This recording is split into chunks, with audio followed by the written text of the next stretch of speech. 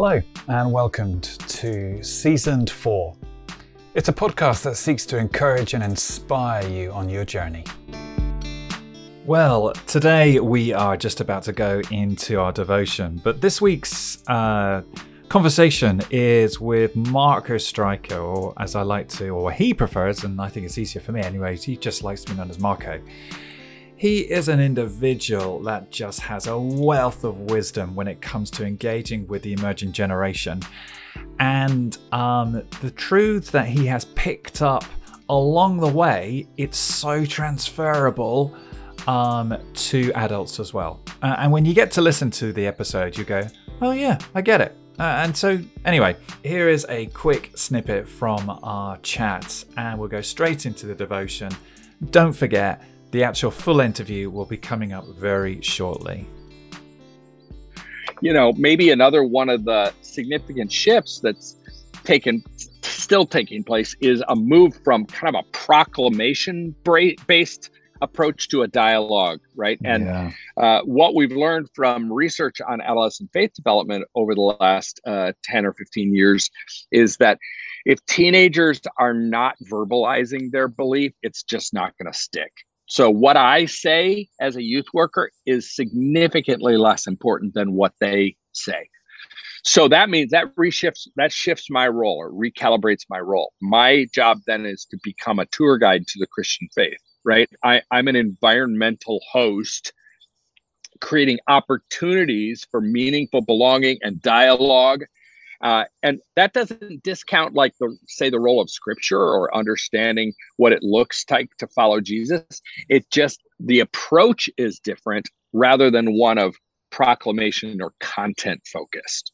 So what's really needed is a team. I'm going to just recapping a team of adults, because you can't do this on your own unless your youth group is maybe 3 kids. Then maybe you can do it on your own, right? A team of adults who are in this together, who understand that our role is to create these meaningful relationships that are safe, where honesty and questions and doubts, which by the way are not the opposite of faith.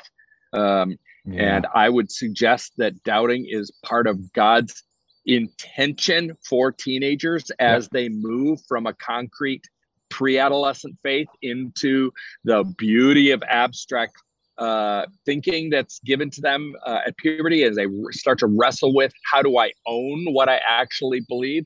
And a significant part of that process is having a safe place where they can verbalize that and talk about it. It's absolutely critical. So much so that I've come to say the verbalization of belief is more important than the accuracy of the belief, particularly when it comes to young and middle teenagers.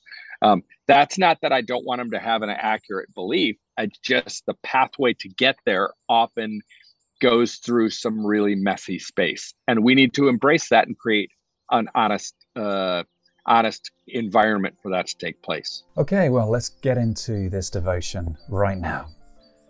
The power of solidarity in Matthew chapter 7, verse 12 in the Passion Translation. Part 6, it reads, "In everything that you do, be careful to treat others in the same way you'd like them to treat you. For this is the essence of all the teachings of the law and the prophets." So here we are, the last of this verse series. In one of my day jobs, I'm an advisor with the Cinnamon Network. Part of this role is consulting with churches across the south of England, helping them to track the way to meet the needs of their communities best. In the discussions with the leaders, I ask a series of loaded questions. What does success look like? What's preventing you? What's going to help? They often give me a whole heap of answers.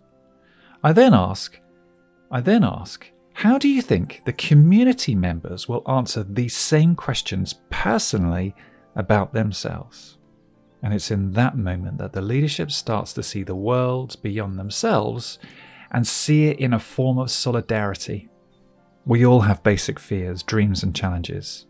When we're so full of ourselves, it's no wonder we miss what's happening around us. Christ came as a servant. Instead of being entitled, he came with a purpose to help.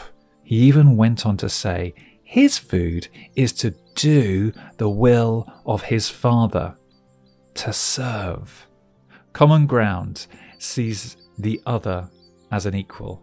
It lowers our lofty versions of ourselves and raises the other up. Irrespective of our status, race, age, background, we all want dignity and shalom. And it's in this verse that we step into that action.